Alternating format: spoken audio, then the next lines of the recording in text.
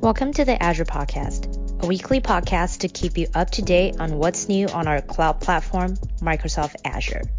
Your hosts Cynthia Crane, Evan Basilik, Sujeet DeMello, Kendall Roden, Kel Teeter, and Russell Young discuss a different service or solution on each show, with subject matter experts to explain how to get started, how different services work, and how to make decisions in tricky scenarios. You can find out more about our podcast at azpodcast.com or follow us on Twitter at Azure Podcast. Hello, everybody, and welcome back to the Azure Podcast. I'm your host, Evan Basilik, and today is August 24th.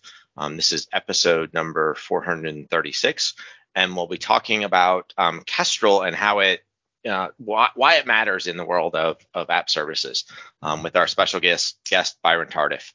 And actually, nobody else is here today, and I don't have any news. So unfortunately for Byron, that means we're going to get straight to him. No break, you just go straight in. So Byron, why don't you start out, sort of tell us who you are and what you do here at Microsoft? Of course. Hello, my name is Byron Tardif. I'm a principal PM manager with the app service team. Roughly working at Microsoft for about 13 years. I was a consultant in the industry before that. But I've spent most of my time on the cloud, worked several products. I shipped the first version of Service Bus, and then around that time I switched over to App Service, and I've been with App Service team ever since. Multiple different areas that I've touched, including like how do we do deployments, how do we get our bits on the cloud. Mm-hmm. The first version of the API, back when we were talking about RDFE, which is the predecessor to ARM. Yeah, sort of V1 basically for Azure. Yep.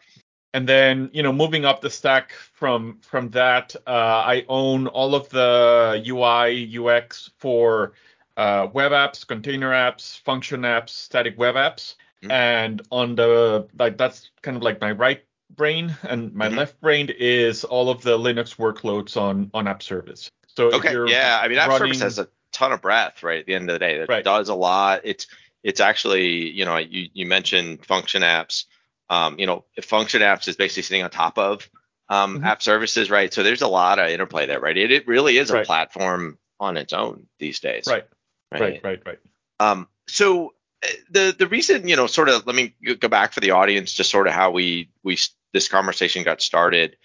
Earlier in the year, y'all were in the process of making some changes really to the underlying infrastructure for app services. And, there was an investigation that I was involved in and sort of ran across this. And then from there, we sort of dug into, okay, what is this thing that we have done? Let's just start right there. So this change is Kestrel. It's an open source .NET Core thing. What is Kestrel and why does it matter to start with? Like, what is it and why would you ever care about it in an app services world? Right. So Kestrel specifically is a modern implementation of a web server. So like when IIS, WebSphere, things like that. Exactly. Okay. When like today by default, when you create a .NET app that is going to be talking over HTTP, the .NET process itself hosts the Kestrel web server, and that's what exposes the ports and does all of the handling. Okay. So if you're like old Windows, side of the house, like HTTP sys and whatnot, right? HTTP.sys and a W3P process, app pools, all of that stuff, right? Okay. And it's not tied to Windows. It is open source cross-platform, right? So when you're running .NET on Linux or on your Mac, it's the same Kestrel that is instantiated in any one of those. Okay. So that's like one of the benefits, right? That it is the same no matter where you're running it. And then the other part is YARP, which is yet another reverse proxy. Another foundational piece of .NET that is replacing or allowing you to replace some of the functionality that existed in IIS through ARR, which is the application request router. Yeah, something like that. Yeah. So those are like pieces of .NET, right? But what does that mean in the context of app service? That's kind of like the next logical question. And to do that, I'm going to have to go a little bit into the anatomy of the service just to help people understand where this all fits. So we do have a blog post that it was published originally to the App Service Team blog, but now it's also on the Yeah, we'll .NET definitely blog. link to it for the audience after. We'll add a link. The benefit of that is that it has some images that helps you, like block diagrams of what are we talking about. But I'll do my best at painting a picture here. Okay. So you think of Azure, and that is a collection of data centers that exist across multiple countries, multiple geographical regions. And that is kind of like the first level of abstraction, right? When you draw a little cloud and you say that my app is talking to Azure, that's kind of it. The next level is saying, okay, so there's an Azure region. So an Azure region is a physical location in space. It's sitting somewhere, but it actually represents one or more data centers. So in some cases, what you see as an Azure region in the portal is really broken down into 2 or 3 multiple buildings physically. Yep. Right. And then we go deeper into that, and we talk about App Service being one of the services that exists within Azure. I think, I'm going off the top of my head, but I think the last time I looked, there was something, over 270 services on big Azure. number these days. Yeah, and there's new ones every day. Yeah. But I'm going to brag a little bit. Not every service is the same as every other service. App Service happens to have a designation of XXL, and we only share that with 2 other services in all of Azure. So you can think of the big kahunas in terms of you're talking sort of like the number of instances deployed and the number of customers using it, like the sort of indication of size, right? The amount of infrastructure that exists within each data center that is dedicated to this particular service. Gotcha. Right? So, you can think of there's compute. Obviously, if you're running raw VMs, there's going to be a ton of those dedicated to that. There's storage, right? If you have, a storage account or anything that is going to blob, there's going to be a bunch of dedicated infrastructure for that. And then you have App Service, where, we're going to have a bunch of dedicated infrastructure that is for App Service workloads. So we're zooming in, right? We're going from Azure to a region to a data center to a service. Okay. Now, App Service was built 12 years ago. I think we celebrated our 10-year GA anniversary this year in July. Yep. So when we started, the building blocks that were there were cloud services. So that's the V1 pass of Azure. And obviously, over 10 years, the footprint has evolved, but we still have, a split of a good chunk of App Service resources are running on cloud service infrastructure and architecture, and the more modern stuff is running on top of VMSS. We actually had Christina Campi on earlier in the year to talk about App Services v3, right, which is the new native ARM implementation at that point. So so the audience should be reasonably familiar with that. Yeah, and if we can do a quick plug here, is one of the key things that the team is working on is moving all of that infrastructure out of cloud services into VMSS. So we're trying to get that homogenized, if you will. And that's a multi-year project. We're dealing with capacity and making sure that, again, it's the pains of being a double XL service is we need to make room for ourselves. Yep.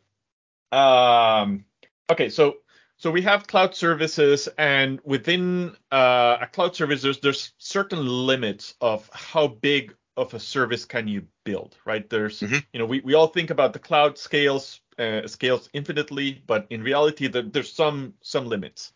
In our case, I think we're limited to something like 5,000 cores per cloud service or per chunk. Only 5,000. I mean, only 5,000. What that translates to is App Service has this concept of a unit of scale that we call stamps.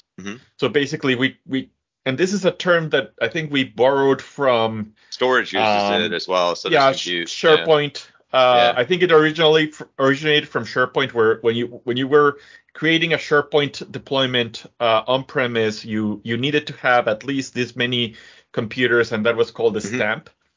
because you think about it as you're rubber stamping and you're they should just all be basically copies of each creating other, basically. another one, right? Mhm.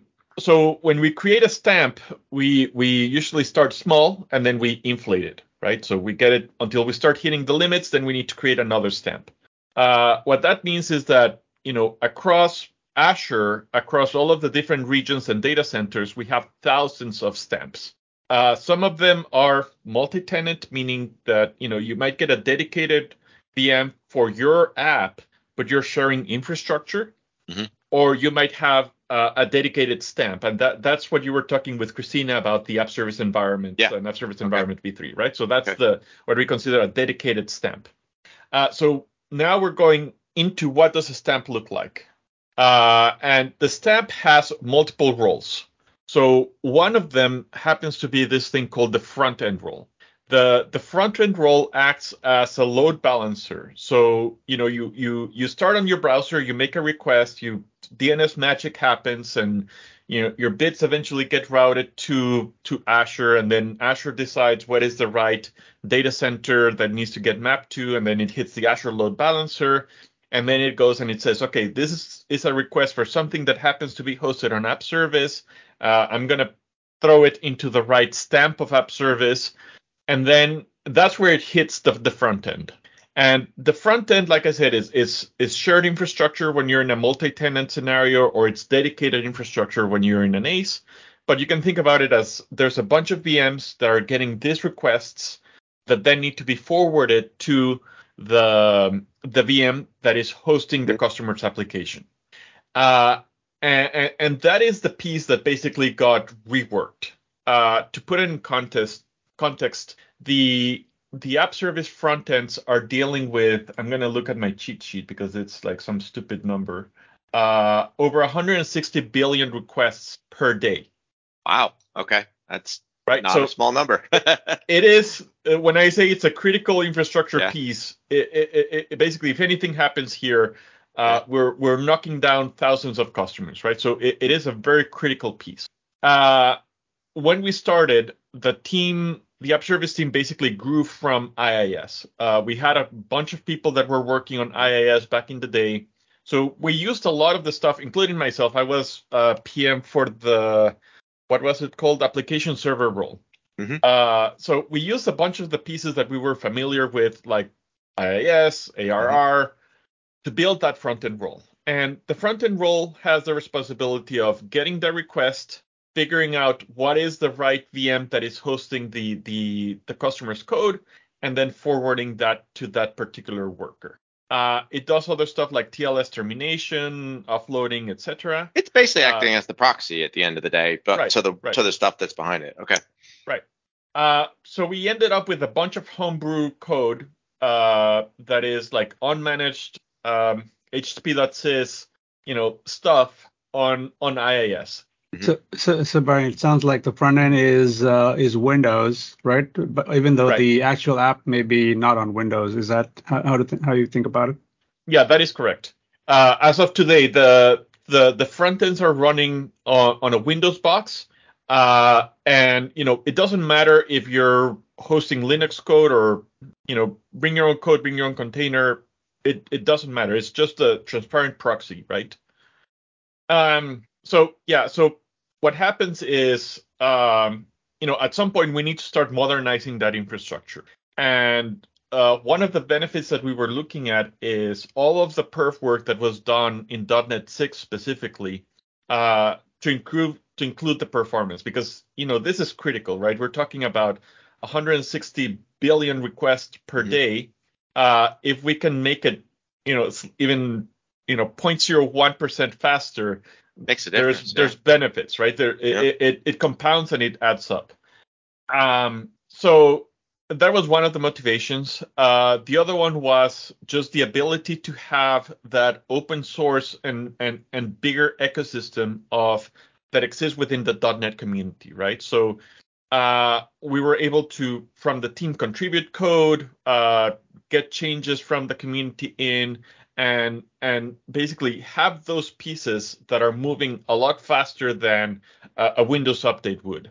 right? I think I remember, and I may be wrong on this because it's been a few years, but like I think I remember hearing from somebody early on that ARR did a really good job for what it was supposed to do, but it was not something that was taken up and used by lots and lots and lots of customers, right? It was sort of a niche thing within IIS. If you needed it, you needed it, but it just didn't get the same, it wasn't beat on and tested and used in all these places by thousands and thousands and millions of customer scenarios versus what Kestrel, what you're talking about, like it is the .NET Core web component. So now you're getting the benefit of everybody anywhere using Kestrel for anything. If they find something wrong, you're getting the benefit now versus before it really was just what you guys were finding at the end of the day. Yeah. But on the flip side, I would say is that HTTP sys and things like that are, tried and trusted C++, low level machine language implementation, right? And I don't know, Kestrel seems to be like, .NET Core or so. I have to ask, I'm sure you may get to it sometime, like, how do they, like, how does the performance compare and things like that? I'm sure you'll get to that later. Right. Yeah. So, we can talk performance up front, which is we saw an 80% improvement. Not without optimizing code. Right. So we were doing one of the key things is what is the most compatible thing that you can make a piece of software, and that is bug level compatible, right? So that even things that you consider bugs continue to be bugs in the replacement, because something that is a bug for you is actually a feature for somebody else. That's a reality, right? Yes. When you have the wide spectrum of different levels of compliance within the clients of how they interpret the HP spec and stuff like that. Any slight changes in behavior are echo through the platform, right? So we did some targeted tests and that's what we found, right? So 80% improvements on the throughput and without code optimization. So that's kind of like the next step of the journey is looking at what things we can do, keeping the compatibility, but looking at actual perf optimizations. Right.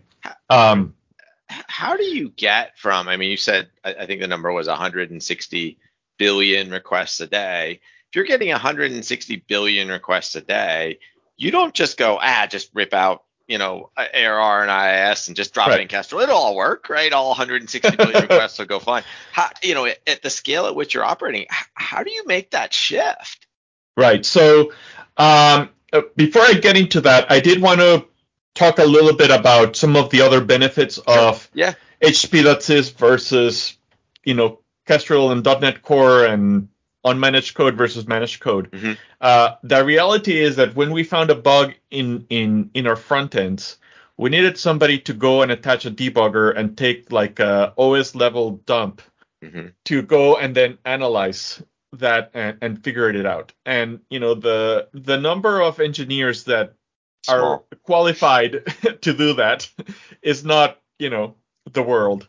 Whereas on the managed code side, there's a lot of tooling and there's a lot of things just built into the .NET framework that simplify that a lot. You don't have to parse through. I think the memory dump goes from being multi-gigabyte to just a couple megabytes. It's scoped to the stuff that you're actually interested in, and it makes it a lot easier to pinpoint what the issue is. So just easier debugging, really, at the end of the day. Right. Yeah, it comes down to expertise in unmanaged code that is like system level unmanaged code versus managed code. It makes a big difference when you need to support a service like this where you can have pretty much any engineer go tackle the problem. Okay, so what was the thing that I needed to backtrack to? How do we do the swap? Yeah, how'd you do the switch from ARR and IIS to Kestrel? Yeah, so beyond very carefully. I think I threw an analogy on Twitter about the this equivalent to swapping an engine on an F1 car while it's still lapping around and any analogy that I throw is going to break down at some point. But in reality is we do have all of those different scale units And when we do a deployment, we need to follow something that's called SDP, which is Safe Deployment Practices. And you can think of it as, thousands of scale units get distributed amongst about 6 different rings. We start with ring 0, which goes to something that is called EUAP, which is the Early User Access Program, where we have a special set of customers that actually pay additional money to be part of this program, where they get to test the next version of a release. Right. This is sort of like Windows Insider, but for Azure, right. Conceptually. Right. Okay. And it's for people that have mission critical applications. You can think of, if you're a Fortune 500 company that you have, if your app goes down, it's going to cost you tens of millions of dollars a day. You want to be in this type of programs, and they get to suffer that in those particular regions or stamps that are a pinpoint for this EUAP thing. And they're literally our partners and telling us, hey, we noticed this change of behavior. We noticed this thing broke, or this thing got better or worse. And there's like constant communication there. So that's kind of like the first safety net, if you will. The other thing that we have is we have the ability to basically the way that the front ends got Frankensteined is that they could run in dual mode. So we could flip a switch and say, okay, run with the old behavior, which is the IAS and ARR, etc., or switch over to the new Kestrel YARP and without really doing a deployment to do that, right? It's setting a flag somewhere and that flips it. Okay. Can somebody explain this term Frankenstein to me? I'm kind of new to it. So it's literally, putting things together that probably should not be put together for real scenarios. All right, I wouldn't have guessed. Thank you. Yeah. As we move forward, and you need to think about it. It's I think we're starting to build features on top of this. So, for example, this work enabled us to do gRPC, and as more and more dependencies are building on top of this new infrastructure, it becomes harder for us to go and say, yeah, we're going to revert back to the old behavior. And that's where we slowly start, cleaning out the code and out with the old, in with the new. And now you have front end that is just Kestrel YARP and no more IIS, HSpitzes, etc. It is, I mean, at a high level, without getting into sort of specific numbers, when you and I first started talking about this, you were just sort of really early on this transition. And I think when we've been going back and forth about when's the right time to have you on the show. Now that you're on, part of the reason we decided to have you on is because the vast majority of app services is now running on top of Kestrel. It might even be 100% now. But basically, you are running on Kestrel if you're running in app services these days, functionally. In the same blog that I referenced earlier, we have the graph where you can see how we slowly took it to 100% over, give or take, a 6-month period. Yeah. I think I do need to put a little asterisk on 100%. I think there's one customer in one very specific region where we still have it flipped. Yeah. Because of some very niche thing that was affecting them. So we're waiting on this particular customer to make a change so that we can flip the bit and have it be really 100% across the board. So it's like 99.99, however many nines. Yeah, exactly. Long tail of nines. Yeah. But for all intents and purposes, if you're running an app, whether it's an old app or a new app, whether it's running on the cloud service or the VMSS footprints, your requests are going through this new code path. And then, all of this is, interesting from an engineering perspective, but what is the customer benefit, right? What is what why do it for me, right? Yeah. So, we touched a little bit about the benefits that we get from an engineering point of view of easier debugging, easier management, better perf. Something that people brought up is that this actually contributes to having a greener data center footprint, because if we're able to reduce the number of front ends that we need to host the same workloads. Oh, yeah. It's a fringe benefit. The reality is that we run over provision for the sakes of surviving spikes and heavy traffic and stuff like that. But even if we can take one or two front ends out of rotation from every stamp, it makes a difference, right? Yeah.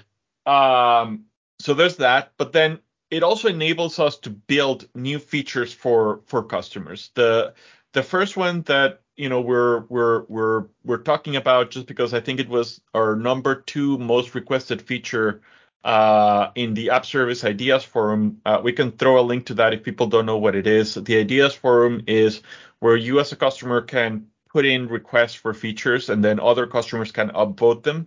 And we actually have a process where every month we review, we look at the ideas that are getting traction, and we use that to feed our 6-month planning process to find things that we should be investing on.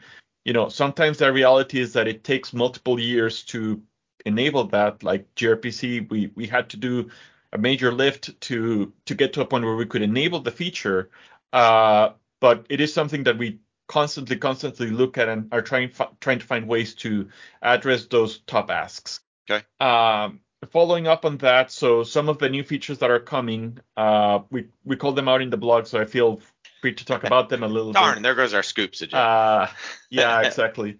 So the very next one is I think our number 1 request feature, which is the ability to configure custom error pages for requests that fail at the front end, right? So if you have a request that makes it all the way to the worker, you can configure a custom error page and have your own branding. So like a good example of this would be a 404.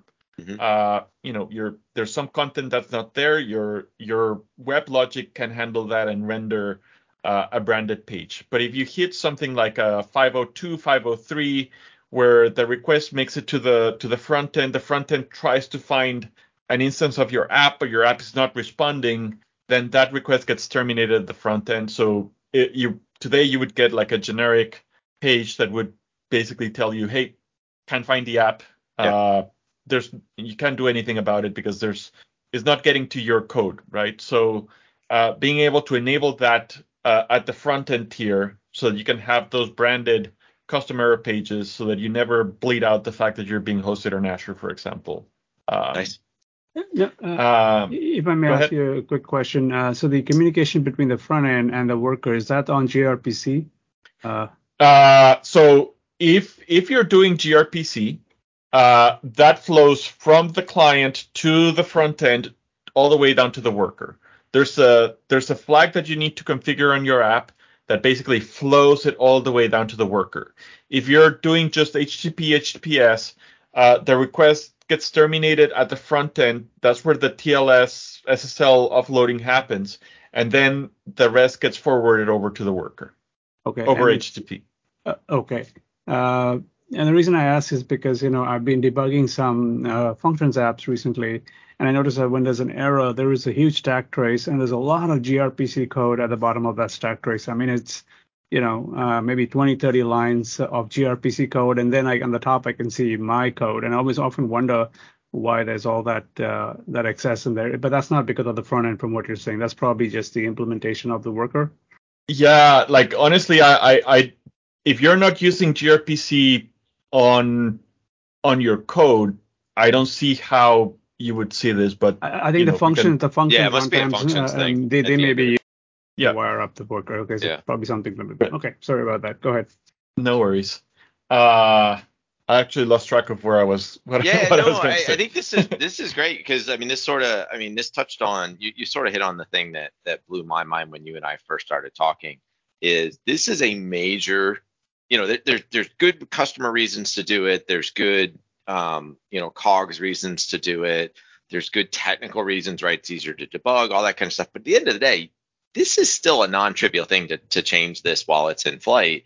And you can want to do it all you want, but it still takes that effort to do it. The fact that y'all were able to do this and make this switch, and not saying there's no bugs. So if there's any customer out there that had a Kestrel related bug, I'm not sort of saying that didn't happen. It absolutely did. I've debugged some of these myself, but by and large, for most customers is a fairly seamless process.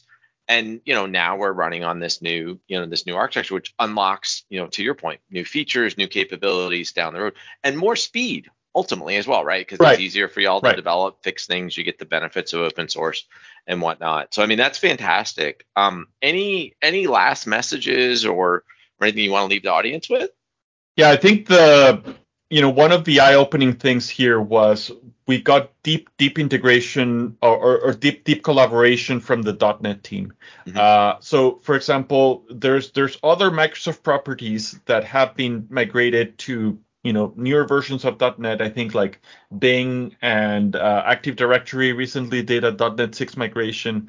But the thing in those scenarios is that they have a very controlled client and web server infrastructure, right? It's because you're not running customer code at the end of the day. Right, exactly. Yeah. Where in our case, we really have no control over what the customer is writing and what are the clients that are calling in. So, I think that was an eye-opening experience for a lot of the engineers, and looking at the complexities of, like I said, millions of cores and millions of machines, and how do we do this in a seamless manner so that we don't break random customer that happens to be doing something that is not per the spec, but still works, right? So and I think that was one of the biggest enrichment opportunities that we had. From a customer perspective, they wouldn't know, right, when they were being migrated off, let's say, a Windows front end to, say, yeah. That's the goal, right? We try to make it as transparent as possible so that you only find out when you listen to this podcast, right? And what you were talking about is when I cut you off earlier is how you have those new error pages. I think you said that's the number one ask that you see on the user forum. Yeah. Now, and to take that further, though, is there anything else from a troubleshooting perspective that has to be considered with this new front end in place? Like, I know you have like troubleshooters, for example, on the Azure Web Apps service. Do those now talk to this new subsystem? Is that was that all done through and through? Oh, exactly. All of that is completely like wired through. So any tooling, like, for example, if you're trying to remote debug from VS Code into your app, all of that works. I think it's like as complete as it can get as far as the overhaul goes. They get that one stamp or somewhere that we talked about, right? Yeah, exactly. I could just see Byron, going, okay, we done with that one? We done with that? I see a little party being thrown somewhere, right? When that last one goes. So, I think I need to get some cake when that happens. Awesome. No, this was great, Byron. Appreciate you. Like I said, it took us a while to find the right time. The fact that y'all are at 100% essentially is a phenomenal achievement. I'm glad you could come on to talk about it. And, we'll have to think about it. Next, when you rip Kestrel out and replace it with something else, in 3 or 4 years, we'll have you come back and talk about that. But, definitely appreciate you coming on. Yeah, I hope you do something special for episode 486. I just see something there. Awesome. Great. Thanks, y'all. Thank you, bud. Thank you for listening to the show. If you have any thoughts, questions, or just want to connect, find us on Twitter at Azure Podcast. Background music has been taken from ccmixer.org under the Creative Commons license. We hope you'll tune in again soon to keep learning with us.